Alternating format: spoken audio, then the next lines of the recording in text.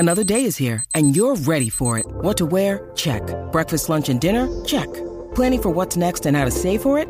That's where Bank of America can help. For your financial to-dos, Bank of America has experts ready to help get you closer to your goals. Get started at one of our local financial centers or 24/7 in our mobile banking app. Find a location near you at bankofamerica.com/talktous. What would you like the power to do? Mobile banking requires downloading the app and is only available for select devices. Message and data rates may apply. Bank of America N.A., member FDIC.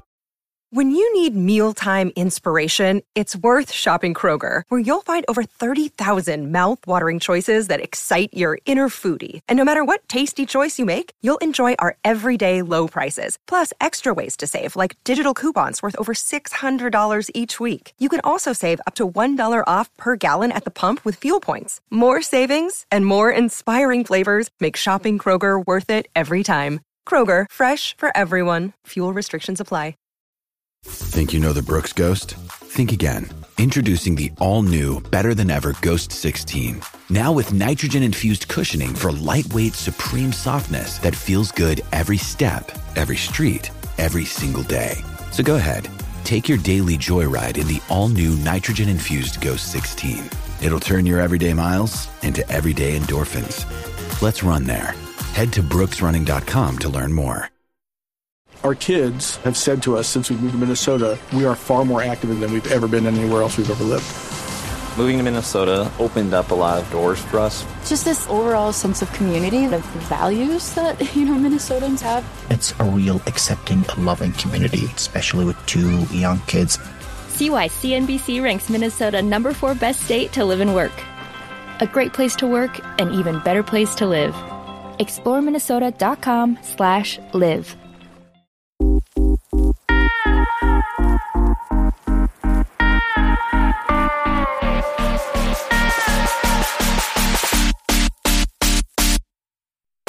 This is the Red Sox Precap with your hosts, Keaton DeRocher and Shelley Verstraete. Part of the Over the Monster Podcast Network. Welcome back to the Red Sox Precap Podcast, your podcast from the Over the Monster Podcast Network, where we recap the series that just ended, preview the series that's about to start for your Boston Red Sox. Red Sox get a sweep of Baltimore. Shelley, nothing like a nice little 3-game set against Baltimore to cleanse the palate, huh? Yeah. I mean, we really needed it because, we're in a big-time fight, I guess, with the Blue Jays now. I don't really want to, bury the Yankees right now, but they're not playing well. But, we really need all of the games against Baltimore right now. Yeah, the Red Sox have really hung around this wild card fight through, was it 11-game win streak for the Yankees, and then Toronto was on a 9-game win streak, and through it all, and thanks to some well-timed series against poor opponents, the Red Sox have stuck with it. We will get to that later, but so first game against Baltimore, we have Chris Sale versus Keegan McKinn. Sale making his return after positive COVID tests and a stint on the COVID IL. He went 5 innings, only 1 strikeout, and he said after the outing that he just didn't have a feel for his fastball and had been leaning on his secondary offerings. What was your thoughts on Sale's performance here? I thought it was okay. I mean, obviously, 1 strikeout from Chris Sale is not what you expect to see, but I mean, when I was watching this start, you could tell that that fastball, he just wasn't really going to it. So I was like, man, I wonder if he just doesn't have a feel for that thing, especially coming off kind of at a really extended kind of break because of that positive COVID test. And, then after the game, he was like, yeah, I didn't have it. So it's kind of surprising that even though he did go to his secondaries, he only got 1 strikeout. I mean, we all know that slider is just straight up legit amazing. So seeing him only get that 1 strikeout, it's very surprising, but hey, he made it through 5. I'm okay with it. Yeah, it's just kind of a testament to how good he is that when he doesn't have his best stuff and only gets 1 strikeout, that he's still a very effective pitcher. and can get the job done. Also helped the opponent, probably. Yes. Following Sale, Whitlock, Sawamura, Barnes, and Perez had the next 4 innings. Only gave up 2 hits. Hunter Renfroe had himself a night. He had a 3-run double in the 5th to really put the game out of reach for the Red Sox. Dahlbuck also had another bomb. And just like that, Boston Red Sox get a win, 7-1 in Game 1. Game 2, Nick Pivetta versus Zach Lowther. After a pretty good outing against the White Sox, Pivetta really struggled in this one. He couldn't get out of the 4th before giving up 7 hits and 3 earned runs. Tanner Houck saved the day, though, as he threw 2 2/3. Only gave up 1 hit, 3 strikeouts. This was probably the best role for the remainder of the season. He looked very sharp. But first, let's talk about Pivetta. What are your thoughts on Pivetta's outing? It was really just bad to listen to. Because I am blacked out, so I can't watch any of the Baltimore games. So I was listening to this as I was baking this weekend, and I put a lot of maybe not good words out into the kitchen that I was at, because I'm just like, come on, man. I'm like, you looked pretty good against the White Sox, right? And then should have been like a nice little softball for you, Pivetta, against Baltimore, and it was just bad. So while I didn't really get to see him, I did hear about his bad outing, and I was not pleased. Yeah, watching it wasn't much better. It was not his best. Did get 3 strikeouts, 1 walk, the 3 runs like we mentioned. Darwinzon Hernandez came in and finished off the 4th. Houck, as we mentioned, 2 2/3. He got his first win of the season. What were your thoughts on Houck, and what are you expecting from him in this bullpen role here the rest of the way? This is like the perfect kind of role for him, right? Because we all know that he really can't get past like the 3rd time through the lineup, and if he is going to be basically kind of like the piggyback guy, or the guy who comes in after Pivetta poo-poos the bed, I'm totally fine with that, because he could definitely go 2 2/3 innings, get plenty of strikeouts, limit walks, limit hits, because of that massive fastball and definitely that lethal slider that he has. So this is like the perfect role for him. So yeah, seeing him just thrive, on that game on Saturday, I loved it. Yeah, it was devastating against righties, and looked real sharp in this outing, and it kind of gives you a little bit of excitement of having him and Whitlock occupying basically the same role with the same tremendous effectiveness. Is going to be a massive weapon in the playoffs that they're going to need to rely heavily on. And just the bullpen in general looking real sharp again, which it is going to need to. So after Houck, Hansel Robles went an inning with 2 strikeouts. Garrett Richards finished it off with a walk and 2 strikeouts. The bullpen total combined for 5 2/3 and only 2 hits, no runs. And quick math, 7-8 strikeouts. Very solid outing from the bullpen. And just like that, all that adds up to a 9-3 win. Red Sox take Game 2. Then today, in Game 3, Nathan Eovaldi versus Alexander Wells. Eovaldi had an okay outing, was able to get through 5 innings, 8 strikeouts, 1 walk, but did kind of get hit a bit here.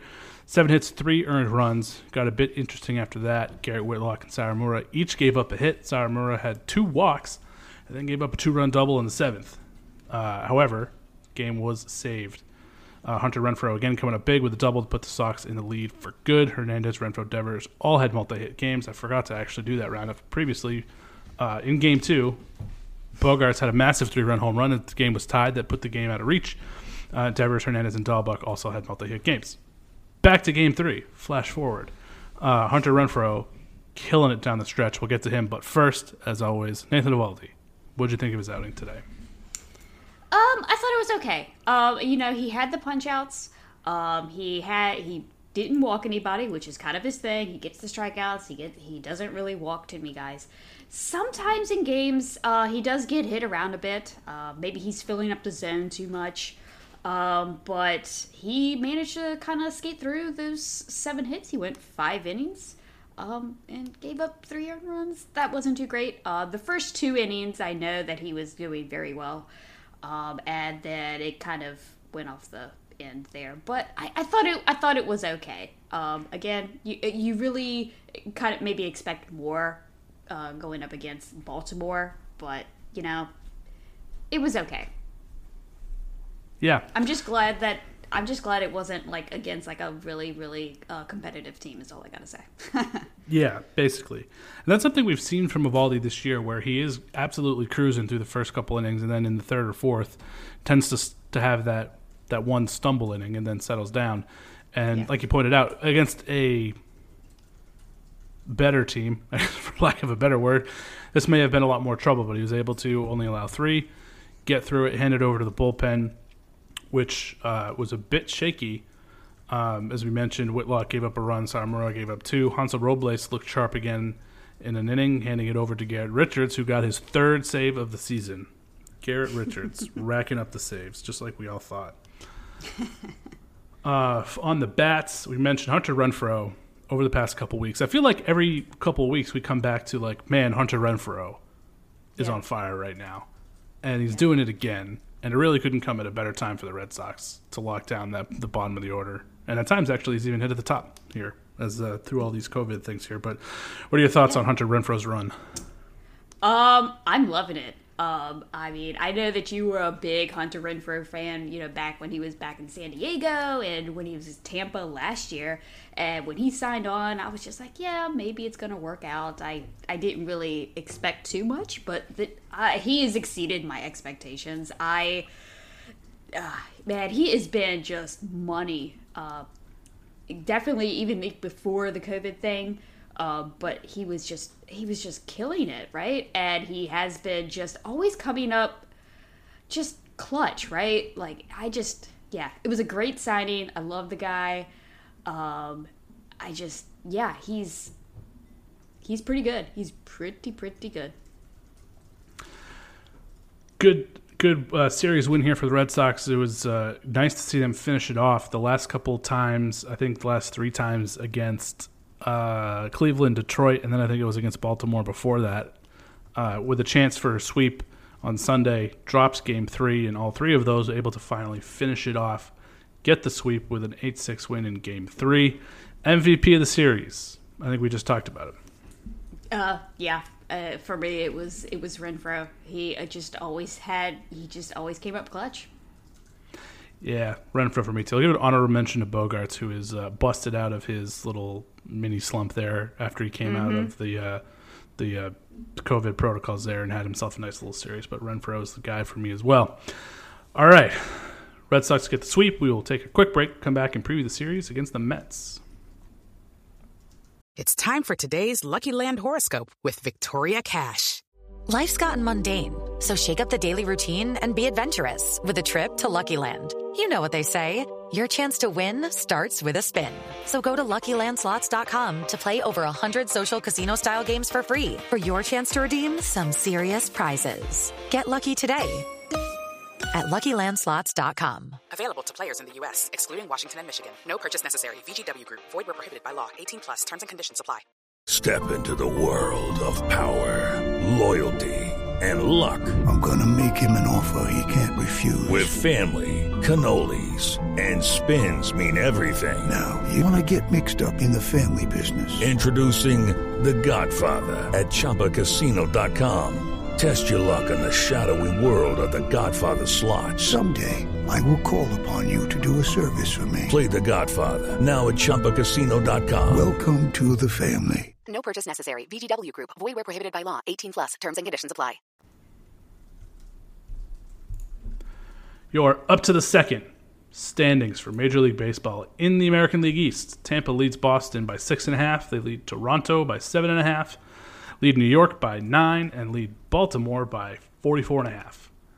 Wildcard standings, the Red Sox are in first place, or in the first wildcard place. Toronto is a game behind Boston. New York is a game and a half behind Toronto. The A's are 2.5 behind Toronto, and Seattle is 4.5 behind Toronto. The Red Sox now the hottest team in the American League East in the last 10, having won 7 out of their last 10. Things looking up. Day off tomorrow, or today as you're listening to this, for the Red Sox, and then a 2-game set against the Mets, where the pitching matchup is Eduardo Rodriguez versus Marcus Stroman in Game 1. Game 2, Chris Sale and Taylor McGill. What are your thoughts on those matchups? I will have to say that I am scared about that first one against the Mets. Erod has either been feast or famine. In that last game, it was very famine. And while the Mets they do have a losing record, I still kind of sort of fear their lineup, and I don't even know if I should at this point. I have no idea, but I'm hoping for a good Erod outing, because Stroman's gonna bring it. That dude always just comes out there to compete. So yeah, I think that first matchup is gonna be the hardest. Obviously Sale, it's Sale. That's all. Yep. Yeah, that Game 1 is going to be real tough because, as you mentioned, Erod, inconsistent. Marcus Stroman has been on fire, though, and I don't think he's given up more than 2 runs in an outing in over 2 months. Yeah. So it's going to be hard to come by runs there. Erod's going to need to be on his game. McGill's kind of been up and down. Sale should be sharp. This was a much more interesting series a month ago, as the Mets, as you mentioned, have kind of fallen flat on their face. They were leading the NL East, and that is no longer the case, and they are now on the outside looking in. In the wild card race for the National League, behind the Dodgers are ahead of everybody, and St. Louis, and they've got a lot of teams to jump ahead of them if they're going to do anything. Philadelphia, San Diego, Cincinnati, all ahead of the Mets in that wild card race. So this is an opportunity again for the Red Sox to pick up some wins. Hopefully, they will do that. Yeah. Mets. I do have a question. Sure. With us facing the Yankees next weekend and Chris Sale going up against the Mets on Wednesday, and Pivetta is going to be leading off on Friday. I don't think that Pivetta can really pitch on Wednesday, but would you maybe throw Pivetta for 2 innings and then bring Tanner Houck in and then have Chris Sale face the Yankees instead of the Mets? So it's interesting because when he was asked about the way that the rotation lines up right now, Cora wasn't looking at the specific matchups. He was actually just looking at the number of starts. He wanted Sale and Eovaldi to have as many starts as possible. And with the exception of today, or I think starting on the beginning of the Baltimore series with Sale and Eovaldi each had 3 starts each. And so that was 6 starts over the last 12 games or 15 games for them, which makes sense. Yeah. And I think you just got to get the wins where you can and have your best guys pitch as often as possible. So I think how it lines up makes sense. But I think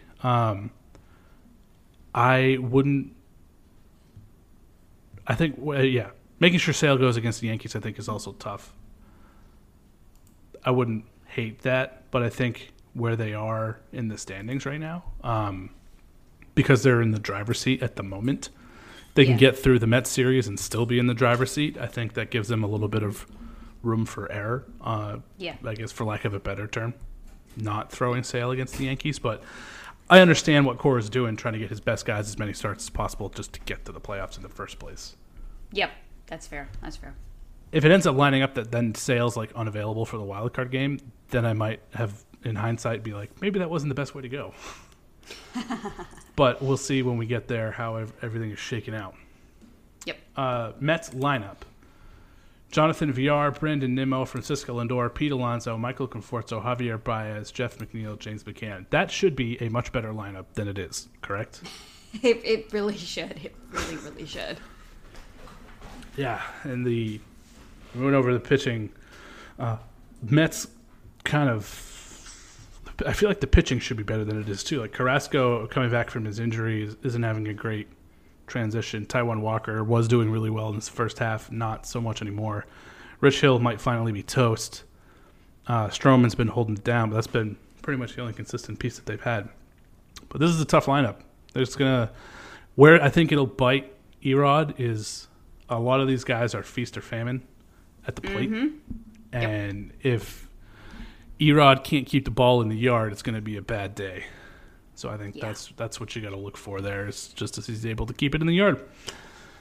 What is your prediction for the series and MVP? I think we split the series. Like we've said multiple times, that Erod start is like really, it's scaring me. So I think we split the series. And then MVP of the series, I'm going to go with Dalbec. He's been on a heater here for a bit, especially, after the trading deadline. And so I guess since the beginning of August, he's been hitting pretty well. So I think that he's going to have a big series in New York. I'm with you. I think that's a good pick. I'm going to also split, but I think Chris Sale has a nice bounce back after that weird outing against Baltimore. I'm going to go with him for MVP. Nice. Yep.